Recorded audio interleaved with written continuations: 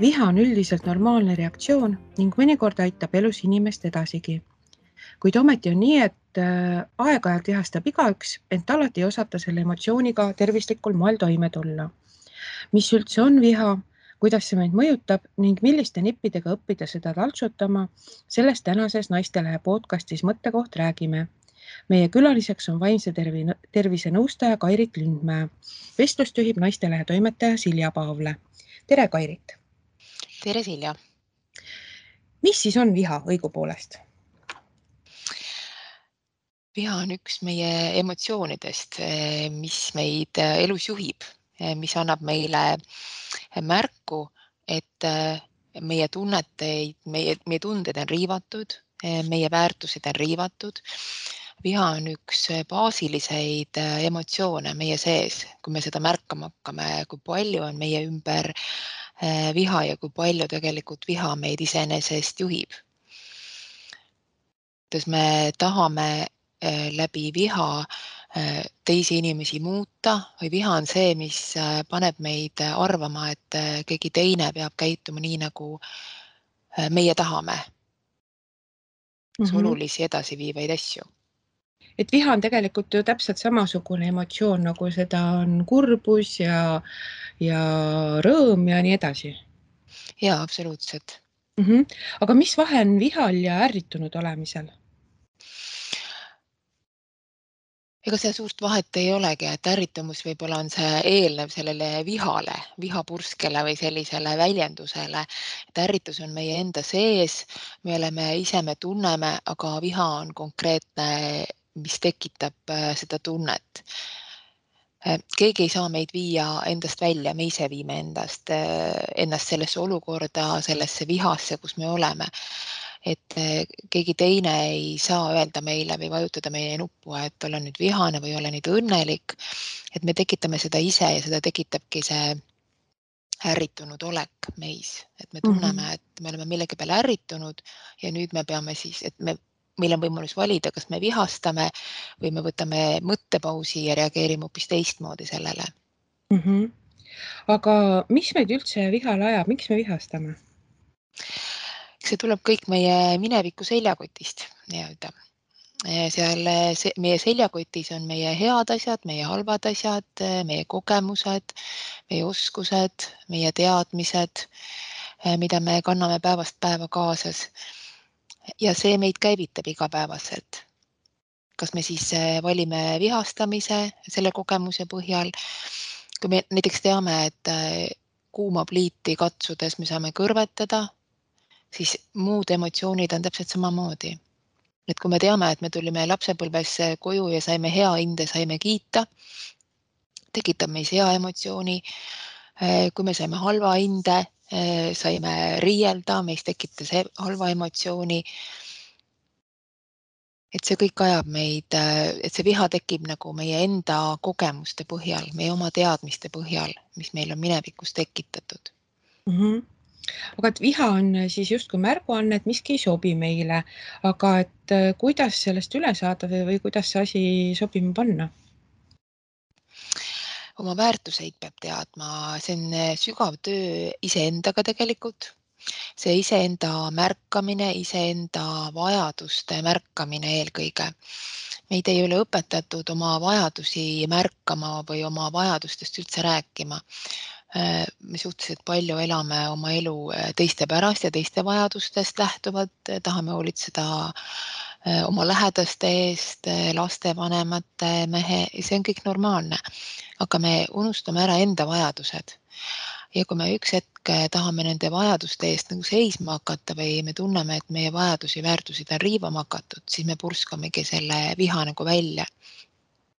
Et on oluline vaadata, et mis on minu vajadused. See vajaduste märkamine või enda vajadustest rääkimine ei ole egoism ega upsakus, nagu meid on aastaid õpetatud, vaid see on iseenda eest seismine, iseenda mina leidmine. Et kui olla iseendast nagu teadlik ja teada, mis mulle sobib ja mis mitte, siis on võimalik ka vähem vihastada, või? Absoluutselt, jaa.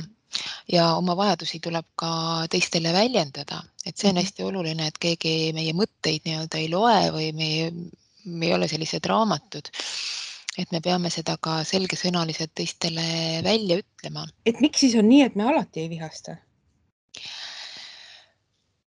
See olenebki sellest meie kogemusest, et kas see nupp, mida nüüd teiselt poolt nii-öelda meie jaoks vajutati või mis meie minevikust välja toodi, kas see käib meie väärtustega kokku või ei käi meie väärtustega kokku. Et meil on, kui me saame negatiivse sõnumi kellegi poolt, mis tundub meile negatiivne, siis meil on mitu võimalust reageerida. Et kas me süüdistame teist inimest, süüdistame iseennast, tunneme enda vajadusi, mõtleme, mis tema vajaduste taga on. Et kuidas me sellele siis reageerime? Et vahel tekitab meisse viha, vahel tekitab meisse nördimust, kurbust, vaadates, et oi, miks ta niimoodi reageerib. Et see, kuidas meie kogemused parasjagu minevikust on. Buddha on öelnud, et enda vihast kinni hoida on nagu kuuma süte hoidmine, et sellega kedagi visata, põletada saad ikka sina. Nõustajana, kuidas sa kirjeldad või mis sa ütled, et millist kahju viha inimesele teeb? Jah, ma olen selles mõttes täiesti Buddhaga nõus, et see viha on meie enda sees, et keegi teine ju meie tundeid ei tunne. Minu rõõmu ka keegi ei tunne. Ükskõik millist teist emotsiooni või tunnet keegi teine ei tunne, et need on minu enda sees ja sellised negatiivsed tunded mõjuvad ka füüsisele ja füüsilisele tervisele nagu halvasti, et vihaga kaasnevad pulsitõusud, värevad mõtted, süda peksab, kõik sellised kätevärinad. See tekitab meis füüsilisi tundeid, viha. Ja see, jah. Et nagu filmides on nähtud, et selline väga vihane inimene võib ka infarkti saada. Jah, absoluutselt, see on kindlasti suur koormus inimese organismile ja me teeme selle endasse ise, et keegi teine meie kõrval seda meie tunnet ei tunne, ta ei pruugi isegi teada, et ma olen vihane, kui ma seda talle ei ütle. Sest näiliselt see ju välja ei tule, ükskõik missugune teine emotsioon meil füüsiliselt ju näha ei ole. Aga millist kahju võib vihane inimene teistele tekitada? Oleneb, kuidas ta reageerib sellele teisele inimesele ja kuidas teine inimene siis vastu reageerib, et sageli viha on selline pall, mis eskaleerub ja tekitab sellise ringiratast, et kui me kellegi peale vihastame, tõstame häält, siis ka teiselt poolt tõstetakse häält ja tekitab temas ärrituvust. Aga kui teiselt poolt tuleb sellist rahu ja mitte ärrituvust, siis see vihane inimene saab pigem jõudu juurde ja vihastab nagu enda sees rohkem. Aga teine inimene, kes nüüd otsustab mitte vihastada ja reageerida sellele, tema kaitseb oma vaimset tervist ja oskab reageerida sellele sellisel viisil, et ta oskab ennast hoida, mis oleks hea oskus meile kõikidele sellist nii-öelda klaasseina vahele tekitada, et me ei reageeriks, et mõeldagi, et see on tema viha, see on tema reaktsioon. Ma ei pea seda reaktsiooni üle võtma, kuigi väga sageli seda tahetakse, et kui mina vihastan ja mina tõstan häält ja olen endast väljas, ma tahan, et kõik minu ümber teeksid sedasama. Aga siin on hästi oluline jäädagi selles situatsioonis nagu teiselt poolt rahulikuks ja mitte reageerida, olla nagu nii-öelda targem, et siis ka viha ja selline konflikt lahtub maha ja see viha jääb selle inimese sisse. Aga kas on mingeid erinevusi ka näiteks laste ja täiskasvanute viha vahel? Lastel ei ole selliseid pidurdusprotsesse, nad ei oska veel oma emotsioone ise juhtida. Täiskasvanud on oma kogemuste ja teadmiste ja oskuste põhjal need reaktsioonid ära õppinud, tahaks loota ikka valdavalt, et nad suudavad seda pidurdusprotsessi omas tekitada. Lastele me peame seda alles õpetama, nad peavad ise need asjad ära kogema. Et tekivad ka erinevatel etappidel need erinevad kogemused, et kuidas me oleme nendesse need väärtused pannud. Et seal on vahe, et täiskasvanud oskavad selle klaasseina sinna teise inimese viha vahele nagu lihtsamini teha, lapsed reageerivad jälle vahetumalt.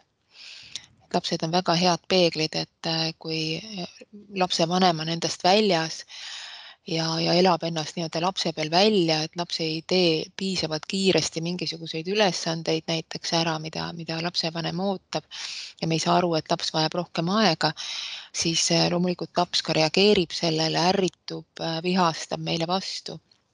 Ja tekibki selline ring, kus siis jälle meie omakorda vihastame, et lapsel ei teki sellist pidurdust, et meie peame olema täiskasvanuna rohkem teadlikud ja tegema selle stopi, et laps ei oska seda teha. Miks juhtub vahel nii, et mõnest heast sõbrast või koostööpartnerist saab vihatud inimene, kellega, ma ei tea, umbes ei taheta tänaval teregi öelda ja koostööprojektidest tulevikus rääkimata? Selle sõprussuhte ja igasuguste suhete katkemise taga ma näen hästi palju sellist omavahelist suhtlematust. Et see suhtlemine on ka üks väga suur teema, mida üha enam ja enam ei tehta, ei räägita inimestega, ehk ei räägita seesama enda vajadustest, ei küsita teiste vajadusi, ei kuulata, ei osata märgata teise vajadusi. Ei räägita ka sellistest pisiasjadest, et ükskõik kas siis sõprussuhetes või koostöösuhetes väga palju on sellist eelarvamust või mitterääkimatust, otsustamist teiste inimeste eest, et kui ükskord me oleme käitunud ühtemoodi, siis seda standardiseeritakse nagu teistesse kohtadesse samamoodi, et kui ta ükskord ei ole, ma ei tea, tulnud näiteks kinno minuga, siis ta järelikult ei tule enam kunagi kinno minuga, et ei küsita seda rohkem. Ja siis tekivadki sealt konfliktid, et sõber küsib mingil hetkel, miks sa mind enam näiteks kinno ei kutsu, et sa kunagi ei tulnud, ma ei tea, 3 aastat või 5 aastat tagasi. Et sealt tekib sellised teineteise peale viha kandmised, et näed, nüüd sa ei kutsu mind, nüüd sa ei suhtle minuga. Et seal on hästi palju sellist rääkimatust taga, et ka paari suhtest koos elades, kas või pisiasjadest, et esimese armumise peale, kus arvatakse, et kõik on väga tore ja kujutletakse ette seda teise poole ideaalpilti, kellega me siis tahame kooselu alustada ja peidame oma nii-öelda mõtted sellest teisest poolest ära, kus me ei taha näha seda teist poolt inimesest, me mõtleme, et me muudame teda, küll ta hakkab teistmoodi käituma. Aga kui me ei suhtle ja ei räägi talle, millised ootused meil temal on, et ma tahan, et sa tood mulle, ma ei tea, igal hommikul näiteks lilli, siis ta ei tea seda meile tuua. Ja siis me olemegi vihased, et miks ta meile igal hommikul lilli ei too, aga ta ei teagi, et me seda ootame. Ja siit tekivadki konfliktid, need hääl on ja häält ei ole ja pilt on, need olukorrad. Vihal on vist olemas ka erinevaid liike, et ma ei tea, äkkviha ja abitu viha ja mis veel ja mille poolest need üksteisest erinevad? Jah, äkiline viha, eks see ja kõik need vihade taga on pigem, ma leian seda, et selline meie võimalus reageerimisele võtta aega. Ja meie enda võimalus kas teha sellest äkkviha või teha sellest pikemaajalisem viha nii-öelda, et ükskõik, kuidas me teda defineerime, et mingisugune impulss tuleb, mingisugune asi meis käivitub selle viha emotsiooni ja meie võimalus, kas me reageerime kohe või ütleme sellele stopp. Et ma võtan natuke mõtlemise aega, kas ma pean nüüd vihastama või võin ma reageerida sellele kuidagi teistmoodi. Et sageli inimesed sellist pausi ei taha võtta või ei oska võtta või ei teadvusta endale seda ja siis tulebki see äkiline viha ja kohene reaktsioon selle asja peale, mida me oleme kogenud. Et see stopi võtmine on vaja harjutada, see on keeruline, see ei tule lihtsalt, ongi meie enda võimalus oma mõtteid suunata täpselt sinna, olla selles kohas nagu teadlik. Selline abitu olemise viha on meie enda tunne, et me ei suuda seda inimest muuta. Et see teadvustamine, et me ei suudagi muuta teisi inimesi, me saame ainult iseennast muuta, oma mõtted selles, oma reaktsiooni selles. Et viha taga on ikkagi väga suuresti, ma näen seda, et see, et ma tahan, et teine inimene käituks teistmoodi. Et viha emotsiooni tunnetades küsidagi sageli endalt, et mis mind ajab vihaseks, et mis on see, mis tekitab minus sellise emotsiooni. Aga et vihaseks ei aja ju ainult inimesed, vaid ka mingid olukorrad, et mina olen küll leidnud, et abitu viha on nagu üsna lihtne tekkima. Et näiteks eile olin hädas ühe uksega ja lõpuks oli see abitu vihatunne nii suur selle ukse osas, et pisarad tulid peaaegu silma. Ja ka praegu maailmas toimuv on selline, mis nagu ajab vihaseks, aga mitte midagi nagu teha ei oska. Et kuidas selliste tunnetega toime tulla? Abitu viha puhul mõeldagi, et mida ma sinna teha saan, see on samamoodi iseenda tekitatud emotsioon endas, et jah, kui me kuulame ja tarbime seda meediat, see viha meis tekib, aga mõelda, et mida ma saan sinna teha. Ma ei saa selle tänase päeva olukorraga nagu mitte midagi teha. Mul on, jah, ma saan seda viha nii-öelda endas tekitada, seda negatiivset emotsiooni kellegi suhtes, aga see mind ei aita, nii nagu see nii-öelda sõnagi abitu viha ise ütleb, et ta on abitu, ta ei aita nagu mitte kedagi, ta tekib minu sees, see ärevus, minu viha, aga me saame ennast aidata ja mõelda, et mida mina saan siin olukorras teha, ma ei saa, ma olen nii-öelda väike inimene siin maailmas, et ma teen seda, mida ma saan teha tänases hetkes, aga midagi suuremat ma teha ei saa ja ma pean usaldama seda protsessi, mis toimub lihtsalt. Et siis ennekõike tuleb mõelda ikkagi nagu iseendale ja endast lähtuvalt. Absoluutselt, iseenda teadlikkus ja kohalolu iseendaga on läbivalt hästi oluline. Seda on hästi keeruline teha, seda peab õppima ja seda peab nagu endale teadvustama, sest esimesed 3 aastat, kui meie need väärtused ja baasvajadused ja mustrid on sisse pandud, et meid seda sageli õpetatud ei ole, eks meie püüame oma lapsi jälle teistmoodi õpetada. Aga nüüd siis me peame seda teadlikumat ja teadlikumat tegema, et me vaatame, et see viha emotsioon, et me ei kahjustaks ennast ei füüsiliselt ega vaimselt, et mis see meile annab. Aga kuidas õppida nagu siis, ma ei tea, haldama seda olukorda, et kui see viha tekib, et siis võtta see nagu mõttepaus otsustamiseks, et kuhu poole edasi minna, et kas nagu, ma ei tea, jätkata selle vihaga või siis hingata sisse ja lugeda 10-ni, et kuidas seda nii-öelda murdepunkti haldama õppida? Siin on igalühel endal tegelikult tööriistad olemas ja igalühel endal võimalus vaadata, mis temale sobib. Et sündides meile manuaali kaasa ei anta, et kuidas me käituma peame ja kuidas oleks lihtsam elada. Selle me peame ise elu jooksul välja töötama, et tõepoolest mõnda aitab selline hingamine, lammaste lugemine, numbrite lugemine, mida iganes, kontekstist välja minemine, kehaasendi muutmine, lihtsalt selja keeramine, lihtsalt stopp ütlemine. Et kõige olulisem on märgata seda, et see emotsioon minus tekkis, see negatiivne emotsioon, see viha emotsioon, et mingisugune asi mind ärritas, ma ei tea, kas või seesama lapse mingisugune olukord mind ärritas või hommikul mul jälle neid lilli ei toodud näiteks, et see mind ärritab, et tehagi stopp ja mis ma siis omale ütlen, mis on need laused, mis ma omale ütlen, et ma olen sellelegi vaatamata piisav, et mulle neid lilli hommikul ei toodu, ma olen piisavalt hea selle jaoks, et see ei olegi tähtis. Või hakkan ma iseendale igal hommikul lilli tooma. Et mis on see lahendus, mis minu seda viha nii-öelda ära lahustub. Et igalühele on see hästi erinev ja neid meetodeid peab iseenda sees läbi proovima, mis töötab kõige paremini. Mõnel puhul võivad need asjad ka muutuda, et täna sobib üks ja homme teine. Kõik igasugused laused, millega me ennast nii-öelda lohutame või endale ütleme ja ennast sellest emotsioonist välja toome, neid peab nagu korduvalt endale ütlema, et teada saada, endale sobib. Et ei tule väga lihtsalt. Millised üldse on lisaks sinu nõuanded vihaga toimetulekuks, et olulisim on siis see murdepunkt ära tabada, on ju, aga mida siis teha? Iseendaga kohal olla, iseenda emotsioone märgata ja ka tagantjärgi muidugi me selles viha olukorras või selles igapäevasituatsioonis kogu aeg nii-öelda kohal olla on hästi väsitav.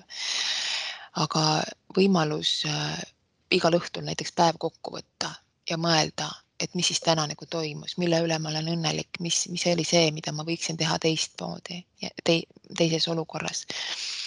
Ja ajuga õpib ära erinevad mustrid, nii nagu me oleme käima õppinud või jalgrattaga sõitma või autoga sõitma õppinud või ükskõik milliseid tegevusi õppinud, on aju need ära automatiseerinud. Saab ka emotsioone automatiseerida nii-öelda.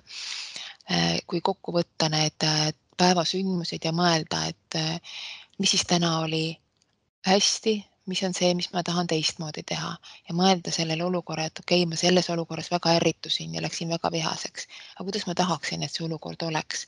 Ja kui seda nagu endale korduvalt ja korduvalt korrutada ja kujutada ette seda hoopis teises situatsioonis, siis lõpuks aju võtab selle omaks ja võib tullagi see hetk, kus ta enam ei reageeri sellele negatiivselt ja vihaselt, vaid reageeritagi teistmoodi. Ja seda peab harjutama ja seda peab ajule nii-öelda ette näitama ja mõtlema, kuidas me tahame käituda. Ma olen aru saanud, et ka naermine on selles mõttes nagu hea stoppvahend, et kui leida midagi naljakat enda ümber, mille üle naerda või mingi nali, et siis see lahustab ka neid halbu emotsioone. Kas see on nii? Jaa, kindlasti. Positiivsetel ja nalja viskavatel inimestel on absoluutselt parem vaimne tervis ja nad elavad kindlasti oluliselt paremini ja see on ka üks võimalus, et leida, et mis on see, mis minu seest tuleb, et tõepoolest igal õhtul kas või mõni nali lugeda või endale midagi positiivset välja mõelda, et kindlasti see on üks võimalus. Ja ei ole vist olemas nii hullu olukorda, kus nalja nagu üldse visata ei tohiks? Jah, iseenda üle saab ju alati nalja visata ja see ei pea olema selles olukorras, et sellest vihast ja negatiivsusest välja tulla võib täiesti hoopis mingisuguseid suvalisi naljapilte vaadata või hoopis teistsuguseid asju teha, lihtsalt sellest olukorrast välja tulla. Aga kuidas on vihasena sõbrale helistamisega? Ka üks võimalus. Need ongi need, mida ma ennem ütlesin ka, et igalühel on omad tööriistad tegelikult teada, kui me igaüks vaatab oma nii-öelda minevikku, et mis meid on varasemalt aidanud keerulistes olukordades. Et need nipid ja tööriistad on kõikidel olemas. Et tõepoolest sõpraga see mure, viha, raev välja elada, päevikut kirjutada, minna metsa, mere äärde, karjuma, rääkima, ennast välja, ennast tühjaks, kõik need aitavad. Et kõik need asjad siis ühesõnaga, mis inimest aitavad ka tavapärases stressiolukorras? Jaa, Aga absoluutselt. kui nüüd mõni kuulaja on leidnud, et ta on selline kiirelt vihastav inimene, et millest ta võiks alustada, et hakata olukordi paremini haldama ja oma emotsioone vaos hoidma? Ennast märkama, mõtlema, et kui ma nagu kogu aeg tunnen, et miski mind ärritab, miski olukord mind vihastab, võttagi see mingi hetk selles päevas, selles olukorras või nii-öelda kuuma suppi kunagi ei sööda, et selles olukorras me ei suuda seda märgata, mis toimub meiega. Me teeme selle reaktsiooni ära, me vihastame ära, see olukord on ära, aga mingil hetkel tuleb see rahunemine ja mitte seda siis nii-öelda oma musta kasti kuskile ära panna, vaid mõeldagi siis endaga rahulikult, et mis see siis oli, mis toimus. Mis mind siis tegelikult vihastas. Me võtame selle olukorra nii-öelda enda jaoks juppideks lahti ja siin ongi väga hea, minu soovitus vähemalt teha seda enda jaoks kirjalikult päeviku vormis, et see on ka teaduslikult tõestatud, et aju saab siis natukene teistsuguseid ülesandeid, kui me kirjutame läbi käe ja me sõnastame enda jaoks konkreetsed asjad, et muidu meie mõtted on sellised abstraktsed ja poolikud seal peas, mis meil ringi tiirlevad. Aga kui me kirjutame selle enda jaoks lahti, see on nii-öelda enda reflektsioon, selle olukorra enda jaoks lahti, et mis eelnes sellele, et minu vihapurse nagu tuli sellel hetkel, mis siis toimus, mis siis oleks võinud olla teistmoodi, kuidas ma oleksin võinud reageerida ja mida ma tahaksin selles olukorras tegelikult. Kuidas ma saan selles situatsioonis oma vajadustest rääkida. Et kui teine inimene mulle midagi ütles, see käivitus minus mingisuguse mineviku meenutuse, mis pani mind vihastama. Ja ma saan mõelda, et aga mis ma selle asemel saaksin teha? Kuidas ma saan selle mineviku emotsiooniga teha rahu, et see on möödas, see väike laps minu sees on juba suureks kasvanud, ma olen täiskasvanud inimene, ma ei pea enam reageerima nii nagu väike laps ja vihastama selliste ja selliste asjade peale. Olla tänulik seal minevikule või panna see muul viisil see mineviku emotsioon lahti arutada ja mõelda, et kuidas ma saan täiskasvanulikult reageerida sellele teise poole ütlemisele, et ma ei vihastaks järgmine kord. Ja kui ise ei oska, siis kindlasti on abi nõustajast.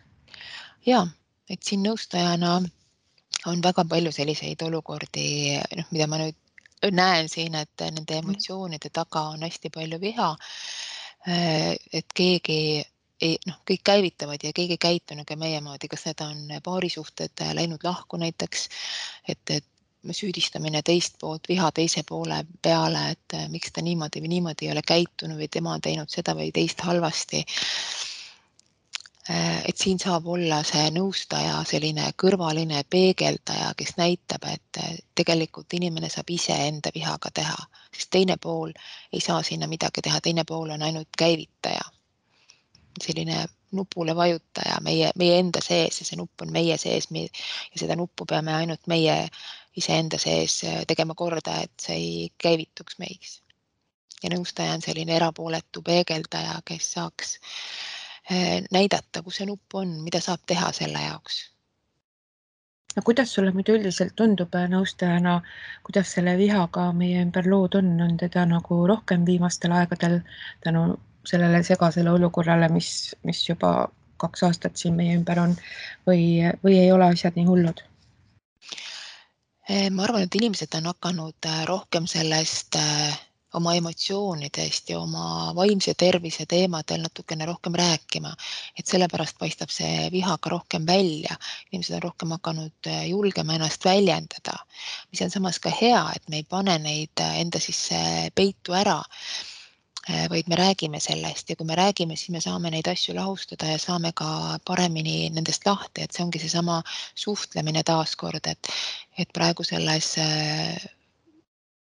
arvuti ja IT-maailmas, kus me ainult kirjutame, pigem kirjutame, kui räägime, see suhtlemine nagu kaob ära, kui me võtame 100 aastat tagasi, kus inimpõlved elasid koos ja rääkisid ühise laua taga, söögilaua taga või ühiselt põllul midagi, siis oli selliseid emotsioone kindlasti oli, aga need olid teisel viisil, need olid kergemini maandatud. Inimesed rääkisid nagu pisiasjadest ja sellised vihad ja eelarvamused olid kindlasti väiksemad tol hetkel.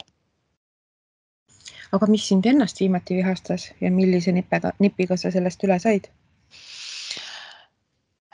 Ma usun, et ma vihastan üsna tihti. Millal viimati, et seda ma ei oska nüüd öelda, et ei ole niimoodi otseselt kirja pannud, aga või meelde jätnud, et need emotsioonid käivad päeva jooksul, aga eks ma olen püüdnud lihtsalt mõelda ja olen õppinud mõtlema seda, et mis see on, mis mind käivitab, et miks see on minu sees, et see selline töö iseendaga ilmselt ei saagi kunagi otsa. Et neid mineviku emotsioone ja tundeid ja mida me sinna minevikku igapäevaselt juurde paneme, tekivad juurde, et peamine käivitaja on ikkagi see, et kus mis mina ka märkan, et ma tahan, et miks ta niimoodi ei ole käitunud, nagu mina olen soovinud, et ma tahan, et ta teeks niimoodi, nagu mina tahan ja see siis ärritab sageli ikkagi. See ongi see stopi koht, et stopp, et kelle vajadus see on, et mis minu vajadus on, ma pean märkama, mis on tema vajadus ka, et miks ta nii käitub, et mis see mulle annab, et ma nüüd vihastan selle peale. Ja on sul õnnestunud rahuneda alati? Nii ja naa kindlasti, eks me kõik oleme inimesed, et on ka olukordi, kus me ikkagi plahvatame ja tuleb see äkkviha või selline abitus välja, kus me ei suuda oma emotsioone tunnetada ja päris, aga need nipid tulevad, et selline hingamine, mõtte kohal olemine, situatsioonist ka lihtsalt ära minemine, millegi lõbusa peale mõtlemine. Need on head nõuanded. Aitäh, Kairit, et leidsid aega saates osaleda ja seda teemat veidi lahata. Aitäh! Ja aitäh ka kõigile kuulajaile. osake oma emotsioone märgata ja nendega tegeleda, enne kui need teevad liiga iseendale ja ka lähedastele iseenda ümber. Ja nautige iga päevaga rohkem tärkavat kevadet. Järgmisel teisipäeval juba uued teemad. Kuulmiseni!